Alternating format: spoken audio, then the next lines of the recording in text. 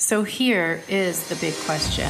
How do entrepreneurs like us, who started sales or direct selling or network marketing, how did we start our journey but now feel stuck, feel like we're struggling, or we can't level up to where we want to be, where we know we can be? How do we break through and prove everybody wrong? Show ourselves that we are successful and show ourselves that we can win. That is the big question. And this is the podcast that will give you the answers. My name is Lisa Hawker, and this is Direct AF Sales. Good morning, and what is up? Today is International Women's Day. Did you know that? I did not know that, but thank you for sharing. There is a national day for all fuck now, isn't there? I mean, it is like National, find shit in your belly button day. I swear to God. Hilarious. That is hilarious. But at least we've got a day, I guess. We need like a month. I need a year. We should have a year. We should have a year. Then it would just be every year, right? International Women's Day. This is a perfect day for us to be together, I feel like, because it was meant to be. This is Happy Tag Tuesday as well, which is, I get to see you and participate with you and hear you double the fun today because we recorded the podcast with my co-host Ann Owens and I for Two Average Girls a few weeks ago, and that's airing today. And I listened to it, and it's phenomenal. It was really fun to come into your studio, but we're going to get to all the things. First, let me introduce you to the audience. You guys, this is my good friend, Denise Cooper. She, the way I was introduced to her was kind of interesting. It was actually through her daughter, and she has first she became a customer, and now she's a friend. And that's what being involved in network marketing does. It really makes your customers your friends and expands your network, and you get to have so much fun. So Denise, the reason I'm having you on this show is not just because you're a fabulous human being and a good friend and funny as all fuck, but because you're a female entrepreneur. And this is a show where we get real, we get raw, we talk about all of the things that made us want to become entrepreneurs, the struggles that we face. And you walk the walk. You definitely walk the walk. You've not only raised three beautiful kids, but you have been a female entrepreneur for 30 years. Is that right? Yes. And I feel like it's like 30 years is a lifetime. And also it is a blink of an eye, like almost everything else. But owning your own business and being so in the trenches for 30 years is like in dog years, right? Like it's like a lifetime. It's so long, but then it seems like it's flown by. And when you say 30 years, it's kind of, I reflected back before we got on today because I wanted to really kind of reevaluate what it was that got me to where I'm at today. And because we're all involved with our lives so intimately, obviously, because it's our life we're living, but we're doing these things and we're going through the motions, and all of a sudden, now it's 3 years from now, right? Or it's 10 years from now. And it just happened that you got there. And if you're not intentional about some of the things that you're doing, it can just take you in all directions. And so I started thinking about it. And the funniest part of all of that is my intention of being an entrepreneur. That was never my intention. I wasn't growing up thinking I need to be an entrepreneur. I need to own my own business. As a matter of fact, I went to college I was in a behavioral science major, right? Like every other young woman, I first originally was going to teach school. Like I loved kids so much, I was going to teach school. And then I went and I did my first psychology class, and I thought, oh crap, I'm really screwed up. My family's screwed up. I think I need to like really investigate this. And so I went into that avenue and I loved it. And, my dad wanted me to be a CPA because that's where the money was. And I would rather poke myself in the eye with a sharp stick than do something like that. That was not who I am. and I knew it.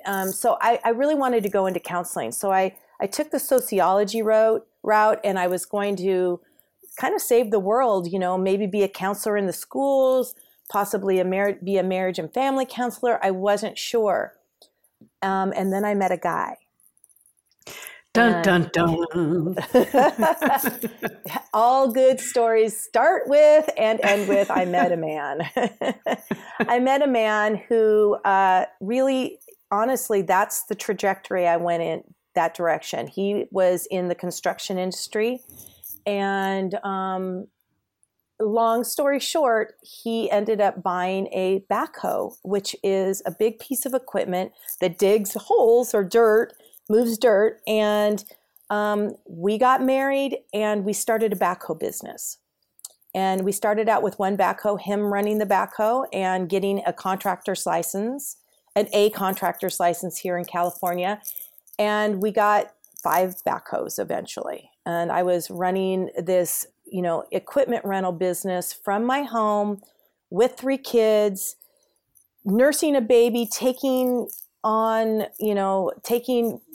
it. This is back in the day when we didn't have internet, back in the day when people used a phone with dials and everything, and they would call my house and ask for a backhoe to be sent out to something, and I'd write it on triplicate, like this was early on in the old business. They still sense. had like the yellow pages and the white pages. Do you remember we used to get an updated yearly phone book? It weighed like 4 pounds or 5 pounds. Right. And you used a map, like you had Thomas Guide, right? Like if you were trying to find where you were going, my husband would have to map it out and we would have to look on the Thomas Guide, and you'd have 10 Thomas Guides for everywhere in California that you might be sent to. And it was never updated because they were changing things. And it was just, and my husband, just for the listeners who might be, of our age, they'll reminisce with this. But for those who weren't, we didn't have cell phones. And he was one of the first people to have a mobile phone. And the mobile phone was the size of a suitcase, a small suitcase, literally. And it weighed, 30 pounds, and you would carry it everywhere. And it had this big antenna and this huge clunky earpiece thing. And to be honest, we thought we were like part of the Jetsons, right? Because I could talk to him on his backhoe, and I could actually say, hey, you got another order, such and such. So we moved that from our home. We were always in our home for the first, 10, 12 years of our existence. We went from a heavy equipment rental business because we had backhoes and dump trucks to a contracting business. And to really what our company is now, we have been working on the highway system, the freeway system in California for the last 30 years. And right now, and for the last 20 years, we've been doing concrete barrier that goes down the middle of the freeway and concrete paving for highways, airports, you name it, we pave it. Sidewalks, we'll do curb and gutter. It's kind of changed. We've had to change our business model over the years, obviously, just to fit what's going on in with the current stream of things. And this was not the life that you planned for yourself, right? So you went to school, you studied what was really fascinating and interesting to you, and then you met a man, got married, and I want to talk about how it felt to you in the early years when you're running a business. You didn't go to school, you had to learn as you earned. There was no textbook to show you how to run a business, how to market, how to do any of the things that you learned. So what was that like in the early years? How did you feel as you were sort of becoming a mother and becoming an entrepreneur and helping your husband do this whole thing, right? This was sort of his dream. It was his dream. And I don't even know if it was his dream. I think it was also for him. He kind of fell into it. But we had to learn as we went because neither one of us, he was an engineering major. and I was a sociology major. And none of those, I actually got a minor in business, which really actually probably saved me because I had some experience doing the books.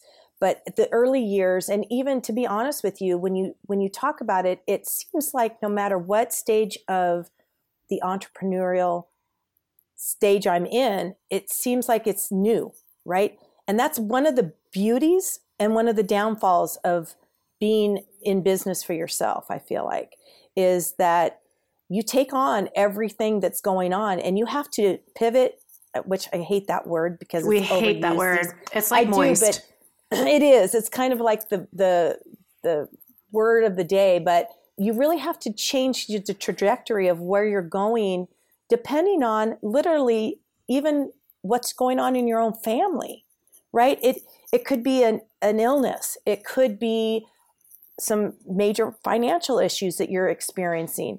It could be the economy. It could be politics. It's legislation. It is so many things that you don't have control over, that when at the very beginning, as a young 20-something-year-old mother, I was overwhelmed. I was over my head. We were in our first house, and we had converted our dining room into our office space. And I bought a full desk. I thought, if I'm going to do this, I'm going to do it right. I spent a lot of money on a desk, a big, huge computer screen. I'm doing all the things that I'm supposed to do. And yet I still couldn't manage what it took. And part of it was in my home. And I know that a lot of people are working from home now, and that seems to be the new thing, right? It's going to be the thing we're going to do now because everybody can work remotely. It is a catch-22 with that, because when it's in your home, and because with what you guys do as direct sales, you have to figure out a way of balancing, and it's very difficult. The whole journey is difficult. The whole journey it is. Yeah. So why was it difficult for you in those early years to work out of your home? What was that like? I think with the kids, it was very difficult. I also didn't understand that I needed to prioritize and really figure out what I wanted to do. Now I carry around a book, right? A full focus planner everywhere I go. I used to write notes to myself. Things have gotten a little bit easier because of all the technology we have. And we have so many people in our lives that can really steer us and guide us in the right directions. I listen to podcasts all day long. I love listening to your podcast, partly because even though I'm not in the direct sales business, it keeps me focused on what is important, right? It keeps me motivated to keep going because this is a marathon. Owning your own business is a marathon. It is not a sprint. And I think part of what I was going to tell you is in my office when I first started, I had a picture that said, it was a little saying that was framed, and it said, the only thing more overrated than natural childbirth is owning your own business. That is something I'm going to need. I know. In my office. I love that. I literally would look at it, and because everyone would be like, you're so lucky you own your own business. You can make your own hours, right? And there's so many good things about being in charge of yourself. And yet there are so many challenges that can really not be good for us as human beings. You have to be focused. That's one of the reasons I love your dice. The idea of your dice, when I thought this is genius, because this really makes you just take it very, very simply to do something special, right? Do something every day that's going to put you in a place where you know it's going to move you forward. I didn't have that growing up. I did not have that. My parents did own their own business. I think that's one of the reasons it didn't scare me. I've never been afraid to be an entrepreneur. I've never been afraid to take the risk of betting on myself. Why do you think that is? I think because I saw firsthand my parents, they were successful. They weren't by any means wealthy, but they were able to run their own business and make it happen. it gave me the permission to say it's possible. And I think when somebody says to you, you know, you can't do something or you shouldn't do something, it even makes it more. I think I had something to prove also, you know, probably to my family that we could do this. I didn't know anything about construction. I didn't know the difference between a backhoe and a loader or anything. It never occurred to me to know those things. And that didn't matter. What mattered was that I had the heart and soul to go for it. The drive. The drive, yeah. I have a good work ethic. That was instilled in me early. My family, my father is a hard worker and always has been. And that was the example. And I know we've talked about your father also being a great example of that to you. And I think that helps a lot of us know that it's possible. So what would you say to someone in the audience listening who didn't have a father or a mother, like, you know, to set that example to that you could, who didn't have someone in their lives as they were growing up, that they were watching, that they wanted to emulate, that they wanted to be like, that they had this model behavior, right? And they didn't have the experience of necessarily like thinking, okay, this is something I can do, or, you know, they do have fear about becoming an entrepreneur, about following, you know, their dream or whatever it is. What would you say to that person to help them along in their own journey? If that question made any sense. It did. It made a lot of sense. I don't know if there's a right or wrong answer. I think having a mentor in your life is really important. Where do you find that mentor? That is really also difficult. I know that in your line of work, that is like built in, which I think is one of the beautiful things about direct sales. You have somebody around you. You'll have so many people around you. It's like a family that can really help you and teach you. And I know you are an excellent example and teacher to those who are under you. So I think finding a mentor and not being afraid to ask for help. I think that's the other thing. I think a lot of times everyone thinks that you should know everything, and you can't. So reach out to those who do know, and don't be afraid not to do everything. Listen, I don't balance my checkbook. I don't either. Like, I never have. I never have either. That's funny, huh? I know, yeah. I've always valued money. I have always, I guess, I knew early on, I was doing the books for a while, but I knew early on that if I wanted them done correctly, because I don't balance my checkbook, because if it's 10 cents, you know, either way, I don't care. Like, I'm like, oh, it's 10 cents. That's only 10 cents. You know, if it's $100, oh, I'll find it somewhere, right? Like, I was not in that mindset to go deep down in that. Fast math was always something I was good at. And this again is why it was a good thing you didn't listen to your dad, but he wanted you to be a CPA, because that kind of like 10-cent thing matters when you're a CPA, right? Exactly. I knew early on that wasn't who I was. I've got the personality. I've got too much energy to be sitting behind a desk all day. So I literally knew that wasn't going to work for me. But that being said, I hired people around me to do the things that I couldn't do. You know, I think as women especially, there's a lot of times that we feel like we are supposed to do everything. And we've been sold the bill of goods that you can do it all and you can have it all. I'm here to tell you, at least in my experience, I can't have it all right now. You can have it all sometimes, but not all at the same time. And I just learned I was okay to have someone come in and clean my home. I mean, I was working from home. I had to get someone to help me with my kids. They were yelling and screaming in the background. I needed someone to take my kids for a walk or help me. I felt blessed because I was at home with them. I felt really great that I had a business that I could run and still be a mom full time for the most part. I mean, I was with them at all times, and I could be flexible enough in scheduling that I could pick them up from school, take them to school, be at the most important things that they needed me at. So I think that's part of the drive for me was I have to make this work because now I'm too far in, 4, 5, 6 years into this.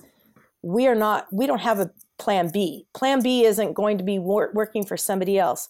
Although there were times when things were lean, when things were tough, that I thought, well, if my husband just went to work for somebody, I could just go and do something on my own as well. And I could be working for somebody else and let them take all the stress and problems and deal with them. Because as you know, we all, as business owners, you go to sleep and you're thinking about the problems. That's right. And you wake up and the problems are still there because you're the one that has to fix them. Yeah. So there's a lot to be said about working for somebody else. And I think that I realized early on that I outweighed, I took the good and the bad, and I said, the bad definitely doesn't outweigh the good for owning my own business and being an entrepreneur. So I'm sticking with it. Yeah. And the thing is that not everybody is cut out to be an entrepreneur. Not everybody understands that, how really hard it can be to manage your time, to manage your emotions, to keep your mental state in a place that's positive. The roller coasters of the ups and the downs and the problems coming at you and the ability to bounce back and be resilient. When you first started in your business with your husband 30 years ago, he was sort of doing the main heavy lifting, so to speak. About 10 years in, you took over. Am I stating that right? Well, we've been in business for about 30 years, and about 7 years ago, I became 100% owner. I was a little bit, when the kids were little, I was all in. And we started hiring more people to help us. And that's the other thing. You've got to get people around you, like I said, to really help you do the things you can't do yourself. I knew that if I wanted to be a mom and if I wanted to be a good wife, we were struggling in our relationship to work together because his style of management is so different than my style. His way of communicating is so different than my way of communicating. What he was experiencing was he'd be out in the field and he'd be building these great things and he'd be working with people that was giving him all this positive reinforcement because, oh, you're doing so great. This is so awesome. And the 50% owner in the background was listening to people asking for money, complaining that I didn't have paperwork correct, complaining, I was getting the negative portion of the business and he was getting the positive. And it was really hard for me to stay all in. So for about 7 or 8 years, I raised the kids and I was part-time in the business. And however, I was full-time taking on the stress of the business. So it was this weird place that I didn't feel like I really belonged because I wasn't all in physically, but mentally and emotionally I was because I was supporting him and it was my livelihood. And so about 7 years ago, I realized the kids were raised, they were on their own. And I realized, what am I going to do with my time? Am I going to dedicate more time to Cooper Engineering? Or am I going to start something new? Do I want to do something else? The reality was I wanted to do something else. And I had gone back to school during the time that I was kind of in this in-between stage, and I wanted to be a designer. I wanted to be an interior designer. So I went to school to do that. And I realized that I loved it, but I also realized that it would take a lot of time, effort, and money that I probably wasn't really willing to give. And I had somebody tell me, focus on the things that are making you money, right? A lot of us get into a place where we kind of dilute what we're doing and think, okay, we're going to do this, this, and this is going to make a lot of money. You and I have talked about this a little bit. We have, yeah. Because when you're in the thick of trying to get your brand out there, trying to do this, we all kind of diversify ourselves. If that's taking away from the main focus, usually you pay a price, and it usually is in the form of you're not making as much money as you need to, right? Or you didn't reach the goal that you were trying to reach. So I realized early on that if I wanted to pursue this goal and this dream, that I would have to sacrifice a lot. And I wasn't sure if I was willing to do that. And the reality was I wasn't. And so my husband and I had a conversation, and we agreed that I would not be 50% owner any longer, that I would be 100% owner. What that did for me mentally, emotionally, was something completely, it made a switch in me. It made a switch in our relationship as well. Not that I needed to be in charge, but I needed to make sure that my voice was being heard. And I felt like before, because he was physically and emotionally and mentally in it, and I was just kind of mentally and emotionally in it, that I wasn't really in it. So when I got the ownership portion of it, I rededicated myself to the program, basically. Well, you were anchored. I feel like this is such an important lesson right here for people in network marketing who sort of work their business and then withdraw, and then work it again a little bit and then withdraw. And you have to burn the fucking boat. You really do. You have to make a decision. And what I mean by that is like, am I going to devote and dedicate all in to this business? And you were kind of like, touching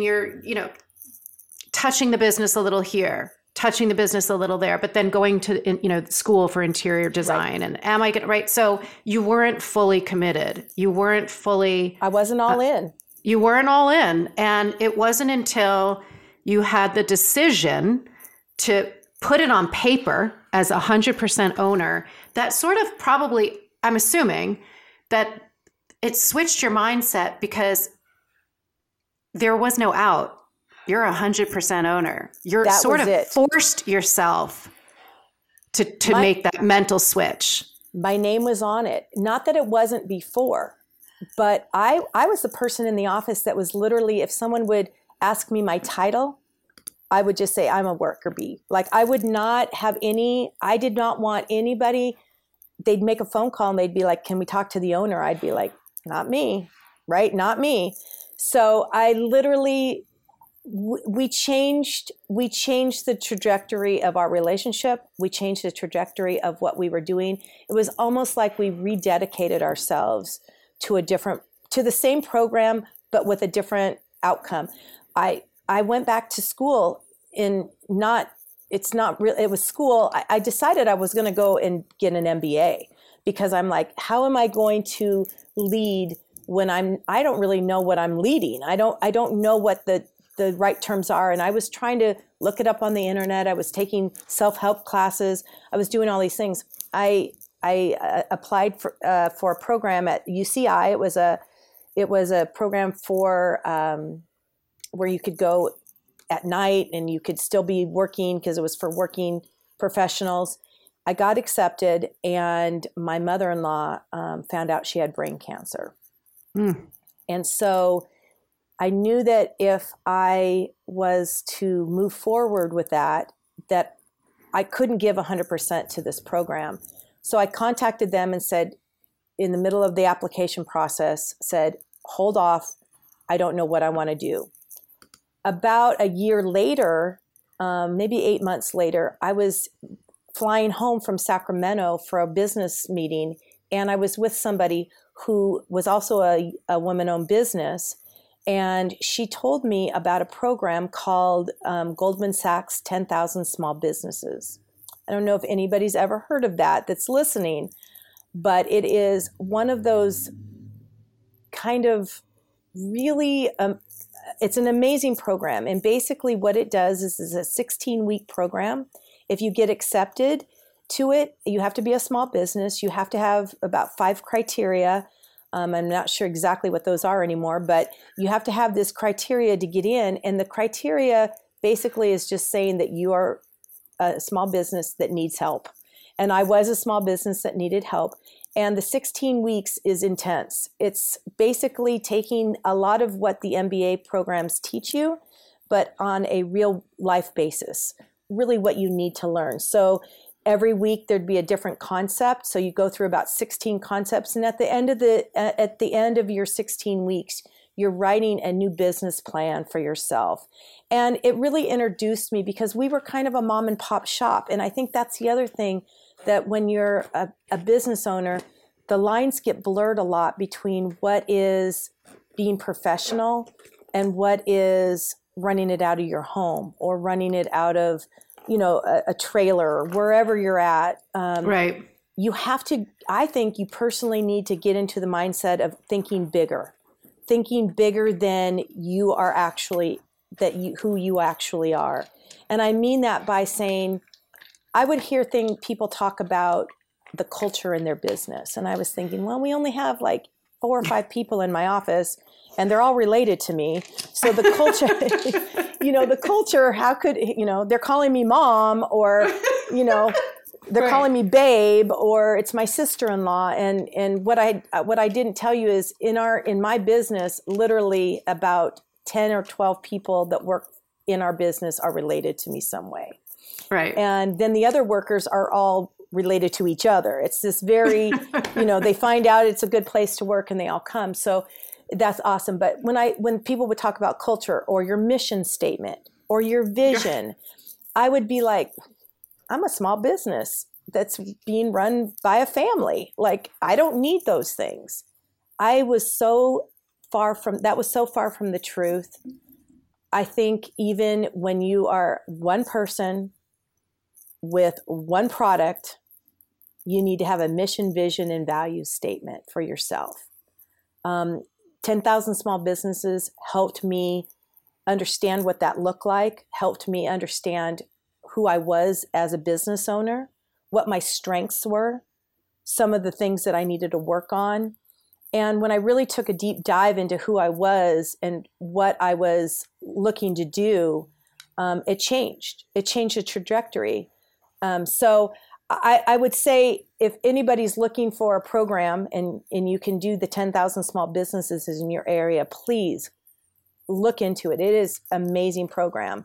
And it really, I think, has changed. Well, I can tell you this. We have, in the 3 or 4 years since I've done the program, we have incrementally grown to a place that's significant as far as our revenues. And I don't think it's by chance. The culture in my office has changed. I rewrote the business plan. And as a matter of fact, I rewrite the business plan almost every year, which is another thing that I think helps you focus. And it doesn't even have to personally on that level be this huge dramatic document. It doesn't. It can be a paragraph, a short paragraph. Yeah. It can be a sentence. It could be a sentence, right? Literally can be a sentence a mantra that you say to yourself every day. And it can be a working document. Your mission statement can be a working document. I think I heard that Google for a time would have it change, every so often because they were changing as a corporation. I think that that's really more realistic for all of us as business owners. I agree. And I didn't realize any of this stuff that you're talking about. When I first started in network marketing, I didn't do any of this stuff. It wasn't until I started Direct AF Sales, which is a company that I do in addition to the Rodan and Fields network marketing that I started last year. And I had to hire help. I hired a company called SB Pace, and they helped me learn all of those basic things that I didn't learn when I was getting a law degree, right? Or in college, that you didn't learn in college. And, I'm one person. That's it. But did I need a mission statement? Did I need to identify my core values? I just read a book. I'm trying to look for the name of it as I'm talking with you. I can't remember the name of it, but I'll find it or I'll put it in the show notes. But in it, the author talks about your zone of genius, working in your zone of genius, working in your zone of competence, and working in your zone of incompetence. Now, clearly balancing our checkbooks are our zone of incompetence. Okay. we don't need to know it. We don't want to know it. It's not where we want to spend our time. There's 24 hours in a day. Every year is going by faster. And so, how much time do you really want to waste doing the shit that you don't really enjoy or that you don't want to do? Okay. Right. I don't want to work in my zone of incompetence. It's a waste of my time. It's a waste of my talent. And it doesn't bring me it doesn't spark any joy for either one of us. Working in our zone of competence is where I was when I was practicing law. And sometimes I'd slip into a zone of genius, which is where your energy is flowing and it doesn't feel like work. It feels like pleasure. It feels, it's blissful. It's like working in a state of bliss. Okay. It sounds to me like once you went through this program and once you started to implement it, and once you went all in and you were 100% owner, you moved from your zone of competence well into your zone of genius. Now, it's not a state of flow that you're in every minute of every day. Right. But when the hours are passing by and you don't realize it, and you are actually enjoying the 4-letter word called work, right? Right. That's when you're in your zone of genius. Can you think of what those things are for you? Do you know what that is for you?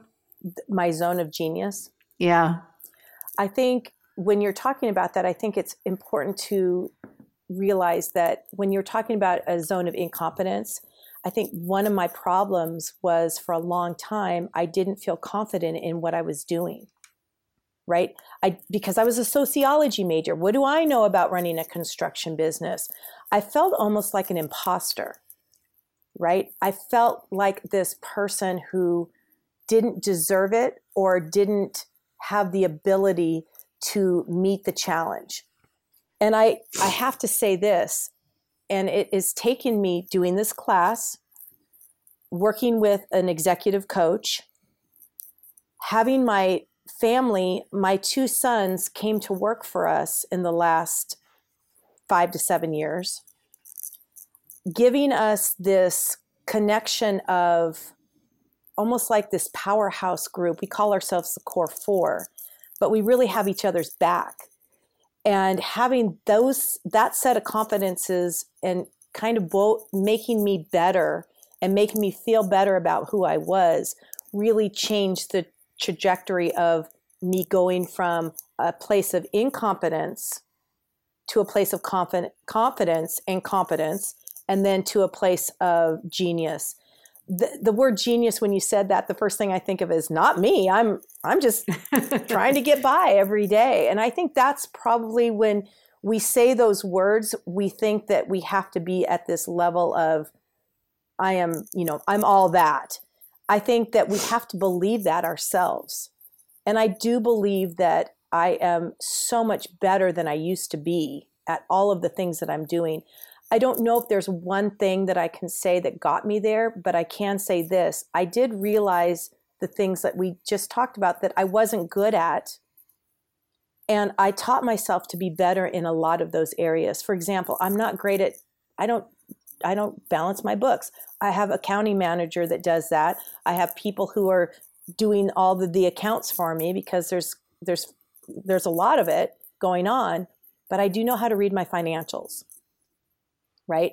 So I've learned, I've taken a step out of what I'm doing, but I have my hands and pulse on everything. I'm looking at the mail daily. I'm at least not every single day now, but I used to open the mail every single day. That was one of my things because I could have my hands on exactly what was going on.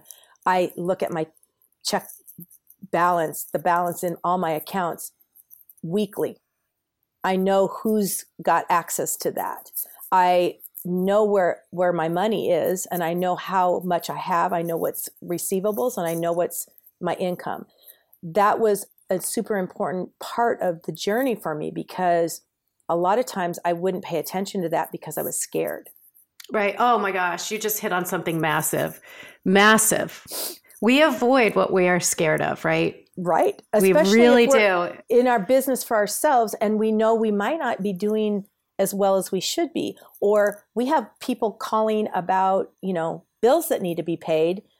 The last thing you want to do is see how much in the rears you are in your checkbook, right? You want to avoid it, right? You want to avoid it. I mean, even figuring out your credit cards, right? Like those are the things that are the hard part, because most of the time it's easy if you had money. It's hard when you don't. So I think we avoid those things. And one of the things that I've read that's helped me immensely is do the things that are hard first. And so that's kind of my mantra. I try to do the things that I don't want to do first thing in the morning. I don't always do it. I have to make myself. I take my binder every day, and the night before I look at what my next day is going to be, so that I'm not focusing on it in my sleep, or I'm not trying to recreate it when I'm trying to wind down for the day. I put it away, and I wake up. The first thing I'll do is I get out of bed and I look at my binder to say, what is my day going to bring me? What are some of the intentional things I have to get done? The first 3 big things in my life that I have to get done, and I do them. And I think it really helps. But like you said, we avoid the things that we're afraid of, or that we don't. It's feel natural. good about. It's natural. We seek out comfort first. That's right. Because but the truth of it, is that tackling and facing head on the thing that fears you, or it gives you the most fear, the thing that scares you the most, the pain of avoiding it is so much greater than the discomfort of facing it, tackling it, overcoming it. And then you get that nice bit of confidence, right? You get the feeling of that you're powerful, that you can tackle something, that you can face something that you don't want to do or that you're afraid of. And every time you do that, your confidence grows, right? Right. Your feelings, right? Your feeling of confidence, competence, and achievement grows. So I do believe that the pain of avoiding it is far greater than the momentary discomfort of just facing it and being accountable. Absolutely. Yeah. I think stating your purpose, when you were on our podcast, you talked about your why, or what did So I talk about, when I first started in network marketing, and that was the only experience in entrepreneurship that I had really, I was taught that you need to identify your why. Why are you doing this? Why did you start this business? And a lot of times I would hear in the very beginning that your why should make you cry, which I thought was just a bunch of bullshit. Like, why would I need to sit down and cry in order to feel motivated to make a phone call to talk to somebody about quality skincare? Like that I don't want to sit and cry. That's not me. Right. So what does that mean? So, my why was, I want more time freedom.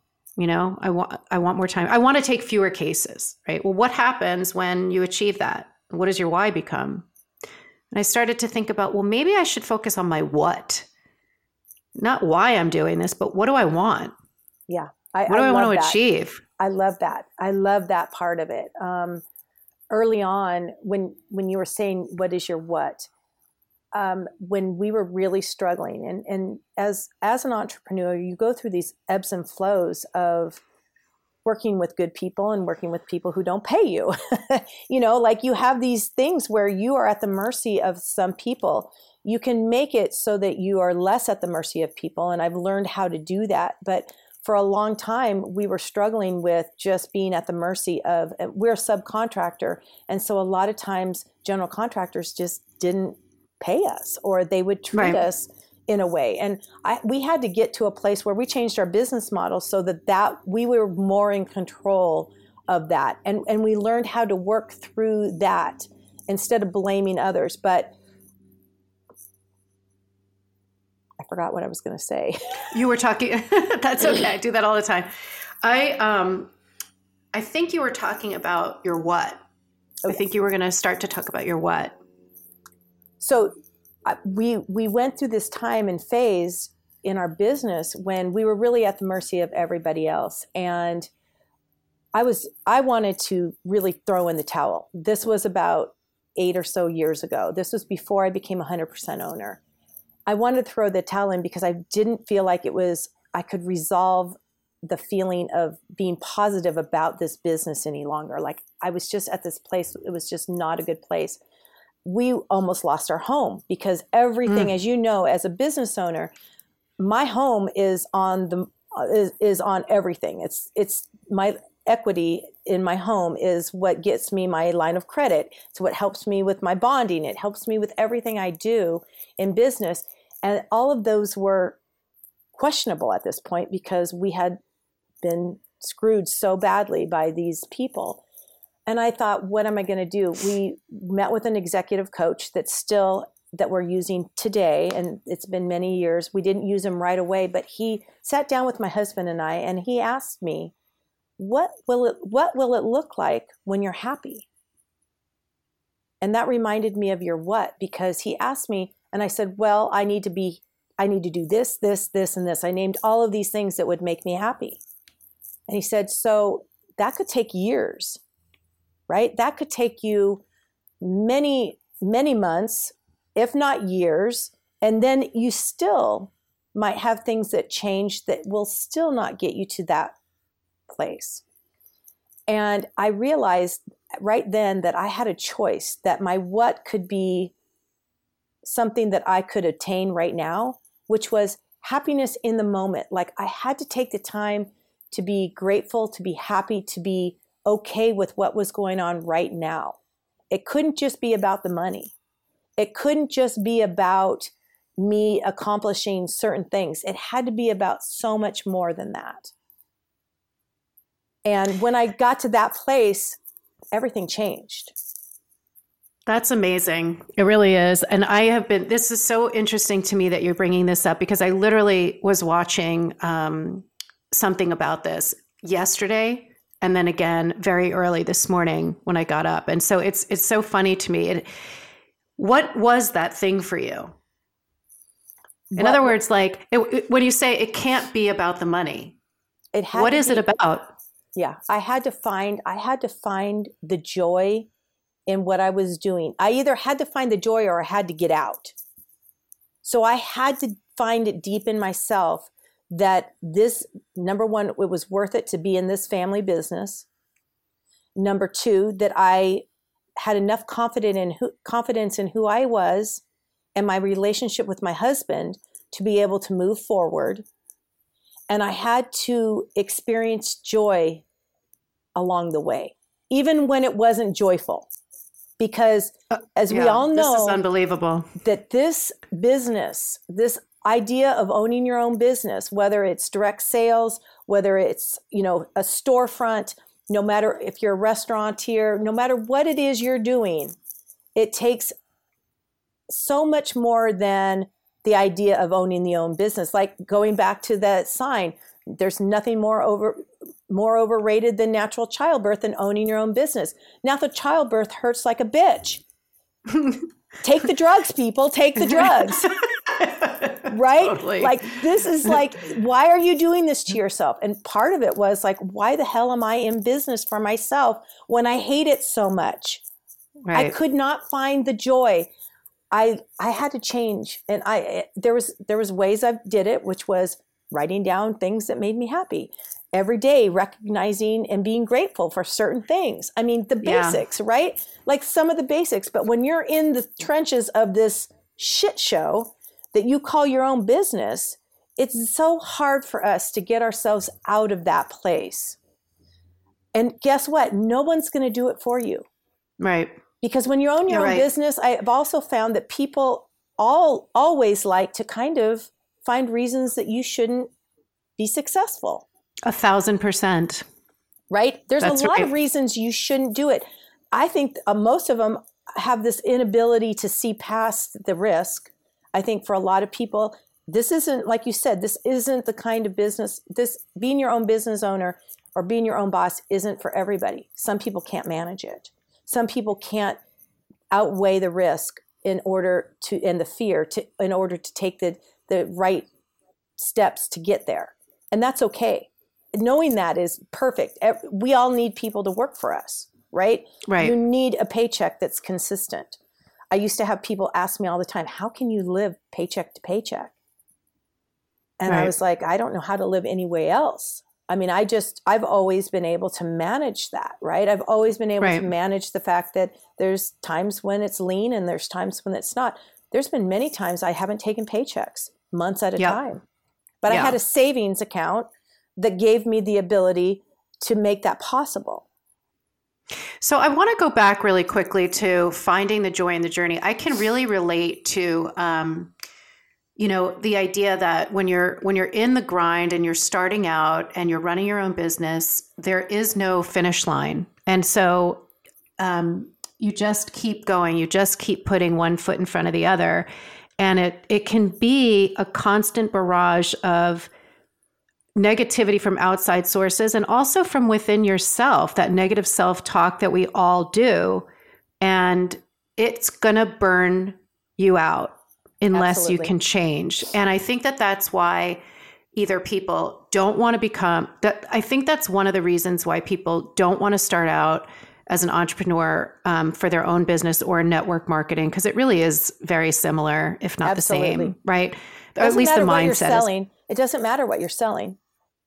Right. You can be selling the best face cream in the world, Rodan & Fields, which I agree with. I love you. I mean, I'm not trying to make a plug, but I am going to say she's not on the team, guys. She's not on the team. She's a customer. I literally am a customer, but I have told many, many people about it, and people ask me all the time because my skin looks good, what it is. But it could be selling cream.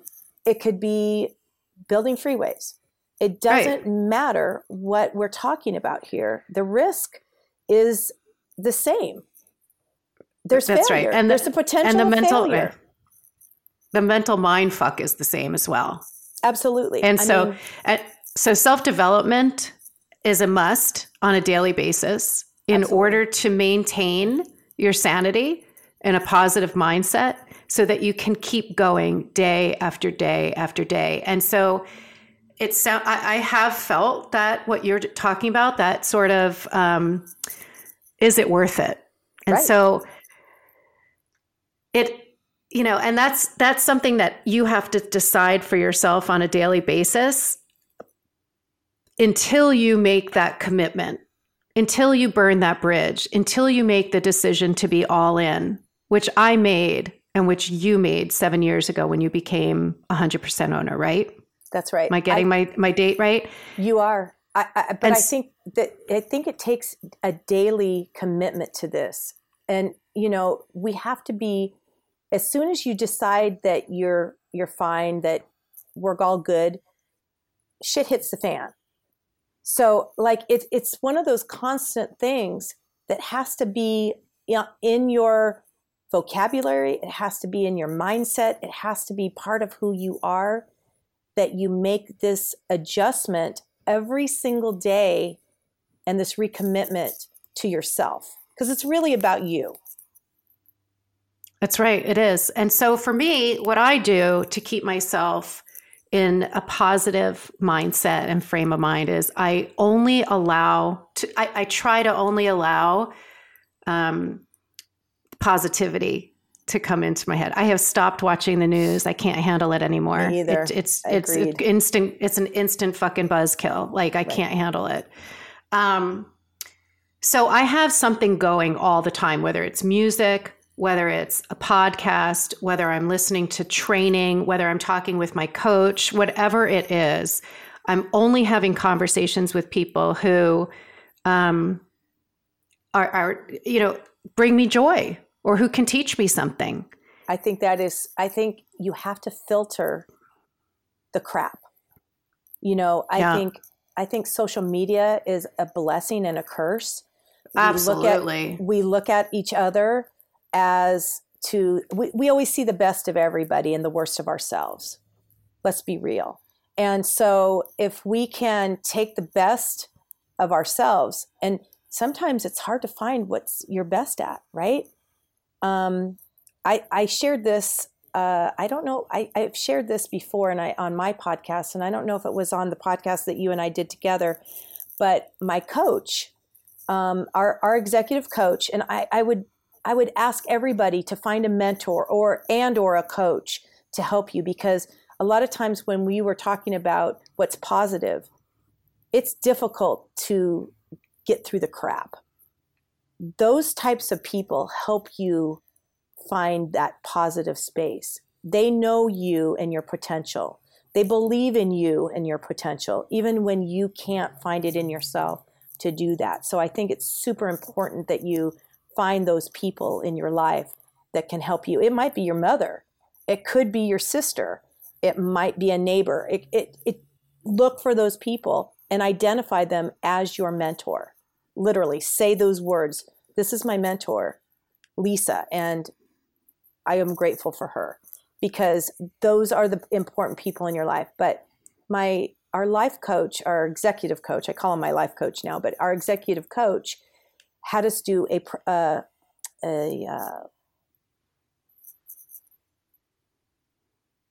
can't think of the word. Like a vision board? Our life coach had us do an exercise together. The core four were all together. We were in my living room. We were meeting, and he asked us to write down all the things that we brought to the business that were good, that were my talents, basically. Your zone of genius, yep. My zone of genius. Now, I should be able to write at least 4, 5, 10 things down, right? My three people, my husband, my 2 sons, were in this exercise together, and they were writing away. I could not find one thing that I could write down.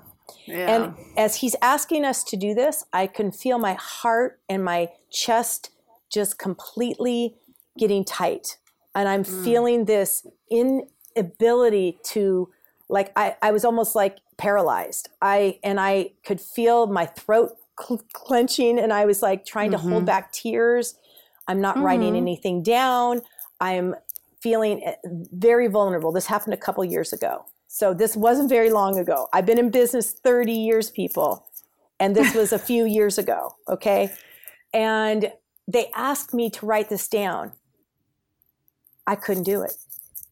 I literally couldn't do it. And my boys were angry with me. My one son in particular was like calling me out, because he had been vulnerable many times in these situations. And, we were encouraging him to do that. And now he's seen his mother, who is the boss, who's in charge, not be able to give any kind of feedback of herself or for the group. I let him down, to be honest. But at the time, I was not able to do it. And the coach said, no worries. We're just going to go on. Your mom, she's got her stuff, and we're going to work this out, and it's okay. It's okay. This is a safe spot. They still weren't happy with it. But afterwards, he and I met a couple days later, and we really got to the root of all of it, which really comes down to everything, which is your childhood, right?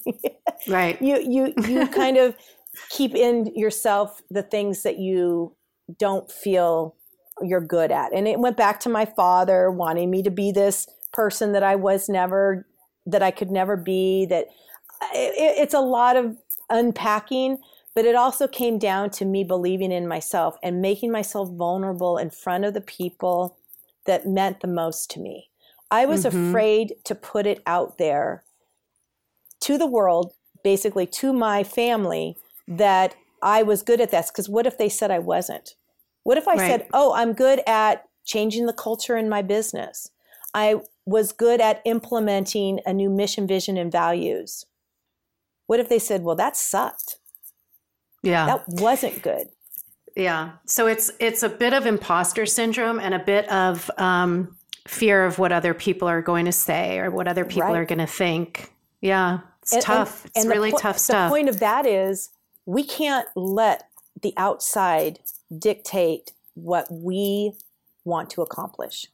And that's why comparing yourself to social media or other people, it's such a it's such a rabbit hole, and it's such a dark place to be, because there's always going to be someone better, skinnier, always richer. I talked about this on your thing. Life is not fair. Life will never be fair. No. Things are never going to be equal. Yeah. You cannot compare your chapter 1 to somebody else's chapter 20. But it's also, I want to make sure I don't lose this thought. It's also the story that you're telling yourself. And so part of that reason you froze, and part of the reason you weren't able to come up and write anything on the paper in the moment, was the story that you're telling yourself about the shit from childhood, all of the things, right? So it's not only the outside stimulation or whatever, it's the inside narrative that we can only change for ourselves. And without a therapist or a life coach or an executive coach or a mentor or massive amounts of self-development, there's no way to recognize the story that you're telling yourself and a way to tell yourself a new story. That's right. I say this all the time, and my kids know this, my family knows this, my business knows this, that the one thing that you can count on is that life is about relationships. And I say that all the time. And the one relationship, there's 3 relationships. The one you have with yourself, to me, is the most important one. If you do not have a relationship that is productive, that is fairly positive, and I say fairly because, listen, you're never going to be you're human. You're going to have, most of us are going to struggle with self-doubt, with all of the things that are human, right? But if you can have this relationship with yourself that is always evolving, that's always moving towards the direction of positivity, that is always moving you in the direction of good stuff for you, and it's mental, emotional, physical, all of those things have to be balanced, right? If you can be moving yourself in that direction, you can do anything you want to do, literally anything you want to do. Life's not fair. You keep going back to that. We keep talking about that. And that is part of the realization that, I'm never going to be a singer on a stage because I don't sound good. I can sing in my car and I can do karaoke with my friends, but I'm not going to be a singer. Let's just be realistic about who we are and what we're about. But once you get to that place, you find it. I think part of it for me has been my age. I mean, I hate getting older, and I fight it all the way as far as physically looking older. I want to look my very best. That's why Rodan and Fields, again, helps me do that. But it really does. Yeah. It helps me feel confident. But that being said, I want to do all of these things. I couldn't have done it when I was in my 20s. I didn't have the common sense. I didn't know who I was. And I'm okay. Right. I'm okay with that now. So for people who are younger, who are looking at themselves through this critical lens of self-doubt and all of these things that you have playing against you, which is social media telling you that you're not enough, or that you are all that. Even sometimes it goes the opposite way. You gotta come in, find it in yourself. You cannot get it from the outside. It has to come from yourself, and you have to do the work. Yeah, you're right.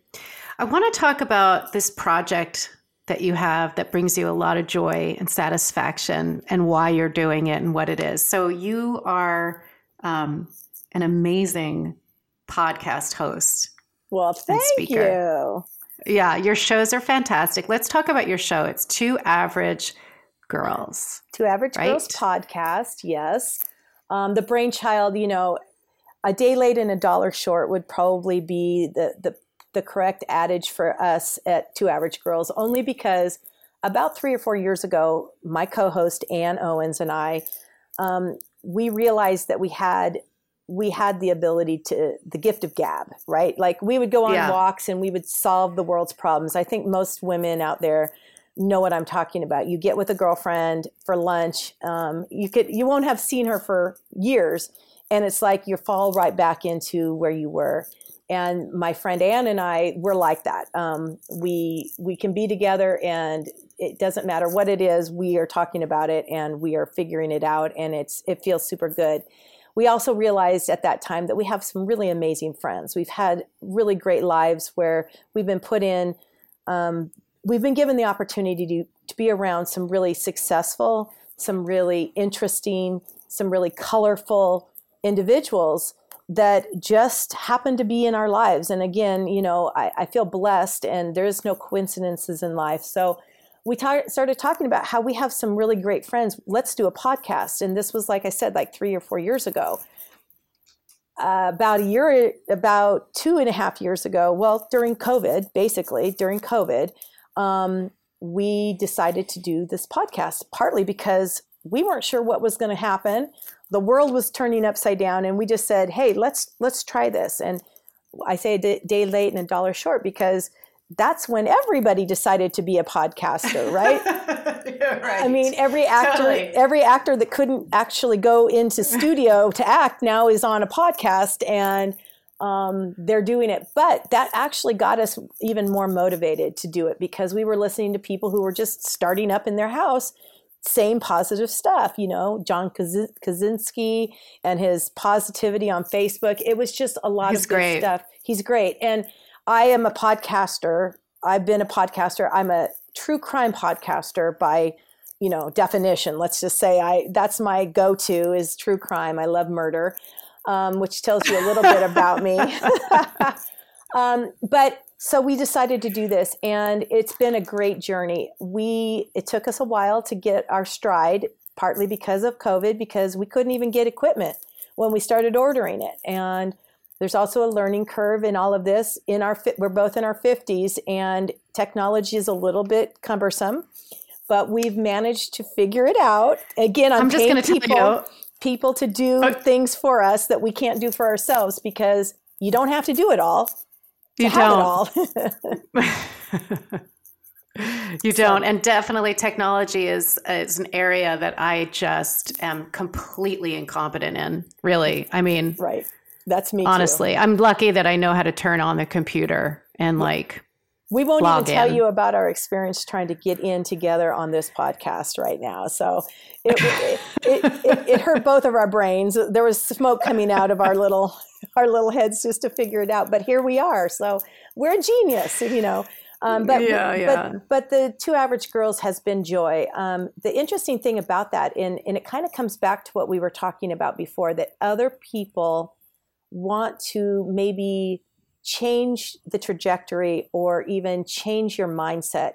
As soon as I told people that I was going to do a podcast, and I told them because part of what I've learned to do is when you have a goal or you want to do something, you tell people about it. Number one, it helps to solidify it in your own mind that it's got to happen, right? Once you make the commitment to telling others and sharing it with others, then it happens. I also wanted to tell others because I wanted to get their feedback and to hear what they had to say, which is also something, is a growth thing, right? Where you share things with others and ask them for their input, knowing very well that it might not be something you want to hear. And that's okay.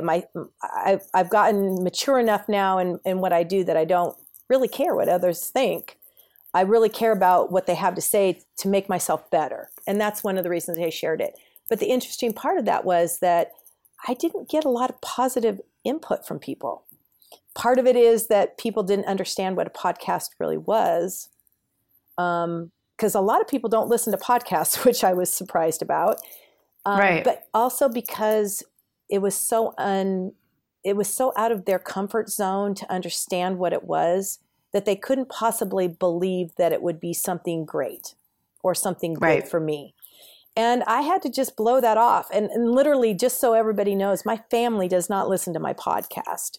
Like I have, I thought we went into this with a very low expectations. The idea of doing the podcast was really just to have fun. And we hoped, and we didn't know what the goal should be. And so I thought 100 listeners for the first year. Well, we got over double that in the first couple weeks that we went out. Oh, yeah. And so that was a great thing. It was also, oh, wow, this is something, we're onto something, right? So my point of all of this is don't listen to everybody else, especially your family, because they're the most critical of you. I mean, they always ask me, why are you doing it? What kind of money are you making from it? Well, I haven't monetized it yet. We've had few people come to us and talk to us a little bit about that, but we've been slow in doing that. My friend and I love being independent. We love having the ability just to do whatever the hell we want. We talk to different people. We had, like I said, we had Lisa Yu on, and it was a great conversation. We're just having interesting conversations with interesting people from all walks of life, from all different directions in life that we have a connection to in some way. And I think that what we're doing is good. And I have to say, we've got over 10,000 downloads now. And that's amazing. Congratulations. Thank you. Yeah. We've been on air. We started last June. So we've been on for about 8 months. We're learning as we go. Sometimes we really nail it. I've been already getting text messages, and I haven't listened to your podcast yet. I'm kind of bad about listening to my own podcast. I got to get on that more often. Like on Tuesdays, I got to listen, but it's always Tag Tuesday. And I've got really positive input already from people saying how great your podcast is and that you're a powerhouse. So I'm assuming that we did some good stuff together, and I know that our conversation was super good, but I love having the outlet of talking to different people. It's given me a perspective of, honestly, I've been more open because I've run into people from all walks of life. I've known these people, but I didn't really know them until I sat down with them a lot of times. So it's enriching my life, and this outlet that I have that isn't about money, that isn't about anything but making a connection with each other is, for me, it's a win-win. So I feel exactly the same way. I haven't monetized this, and I don't know that I will. We should have a conversation offline about it over lunch with Anne and explore it together. But Anne is your partner on Tag, by the way, for the listeners who didn't catch that. But we have so much to talk about off air. The thing is that at this stage in our lives, we're the same age, or within a year or so of each other, but you have to have the outlet that brings you that joy, even if it doesn't make you money. The connection, the positivity. And the truth is that somewhere out there, this show or any show that you've produced, right? It's a rock or a stone thrown into a lake, the show in itself. And then the show is going to ripple out to the listeners, whoever hears you. And if you can change one person's mind about how they feel about themselves, or how they approach their business, or how they're raising their kids, or change the direction or impact and influence them in some way, then you're really serving in a way that you're not even aware of when you do the show. So you might be being used for a higher purpose than you're aware of, right? We went in this really selfishly. We went in there for our pure entertainment for ourselves. Like, we thought, we're going to do this for us. We have kept it very real and very just who we want to be. And like you said, though, what I'm getting out of this is so much more than just what it's for me, because I'm getting positive feedback. Again, my family doesn't listen, and they weren't the most positive in it. My husband, my kids, yes. But the rest of the family is just kind of mind blown. They don't understand why I'm going through all of this, or why do you do that? Oh, that seems weird. What do you talk about? Anything? That seems weird. They just can't get the concept of such a broad spectrum of what I'm doing.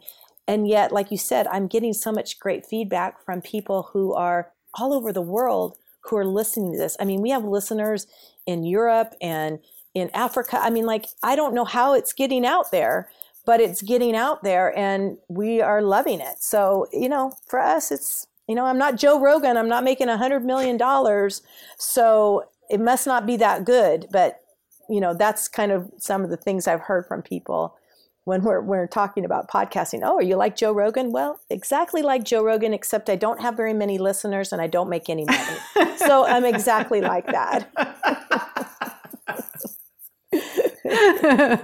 That's really, really funny. Well, for those people who say that, just refer them back to the Seinfeld episode. It's a show about nothing. It's a remember? Show about, yes, I do. And the pilot, remember the pilot? Like, well, we're going to pitch this show and we're going to talk. We don't know what we're going to talk about, but it's just about nothing. The show's about nothing. Well, their podcast is about nothing, but you know what? People want to talk about real stuff. So anyway, I am so grateful to have had you, to talk with you, to be on your show, to be connected with you. And I love getting to know you on such a deeper level. Every time we talk, it makes the human experience that much better, to really understand your friends, to know where they're coming from, to know what brings them joy, to know what their fears are, and to be able to support each other in so many different ways. And monetary is the last of it, right? Don't you think? I totally. Yeah. I mean, I think, again,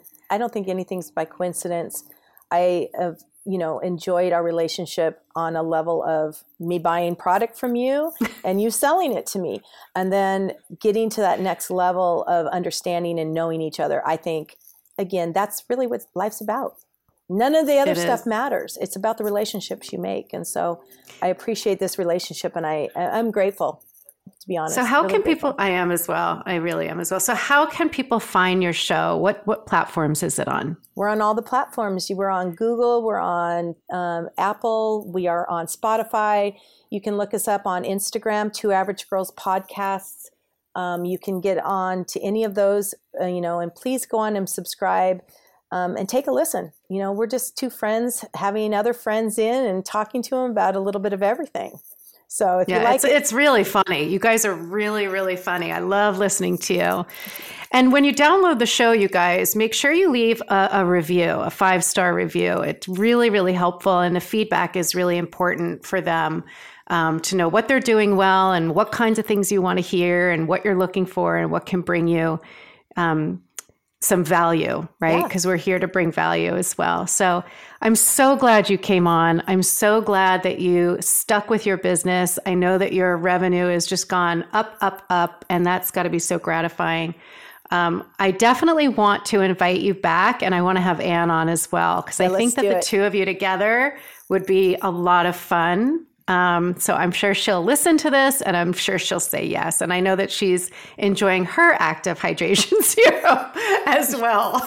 Absolutely. We can talk about that. Absolutely. She wanted to be on here as it was today, but she's not in town. So next time she's in town, let's get all together and just have some, what do you say? Yenta? What do you call it? Let's yenta it up. I called it yenting it up. Yeah, let's yenta it up. Let's just We're going to yenta it up. For more information on the Direct AF Sales book or custom dice, course, or workbook, go on over to directafsales.com. There's going to be a discount code for all the listeners there. It's code DIRECTAF20. And grab yours today. Thanks for listening to today's show. Please leave me a review. Make sure you subscribe. And even better, share it with a friend so that we can share our message and our content and help as many people as we can. Thanks, guys.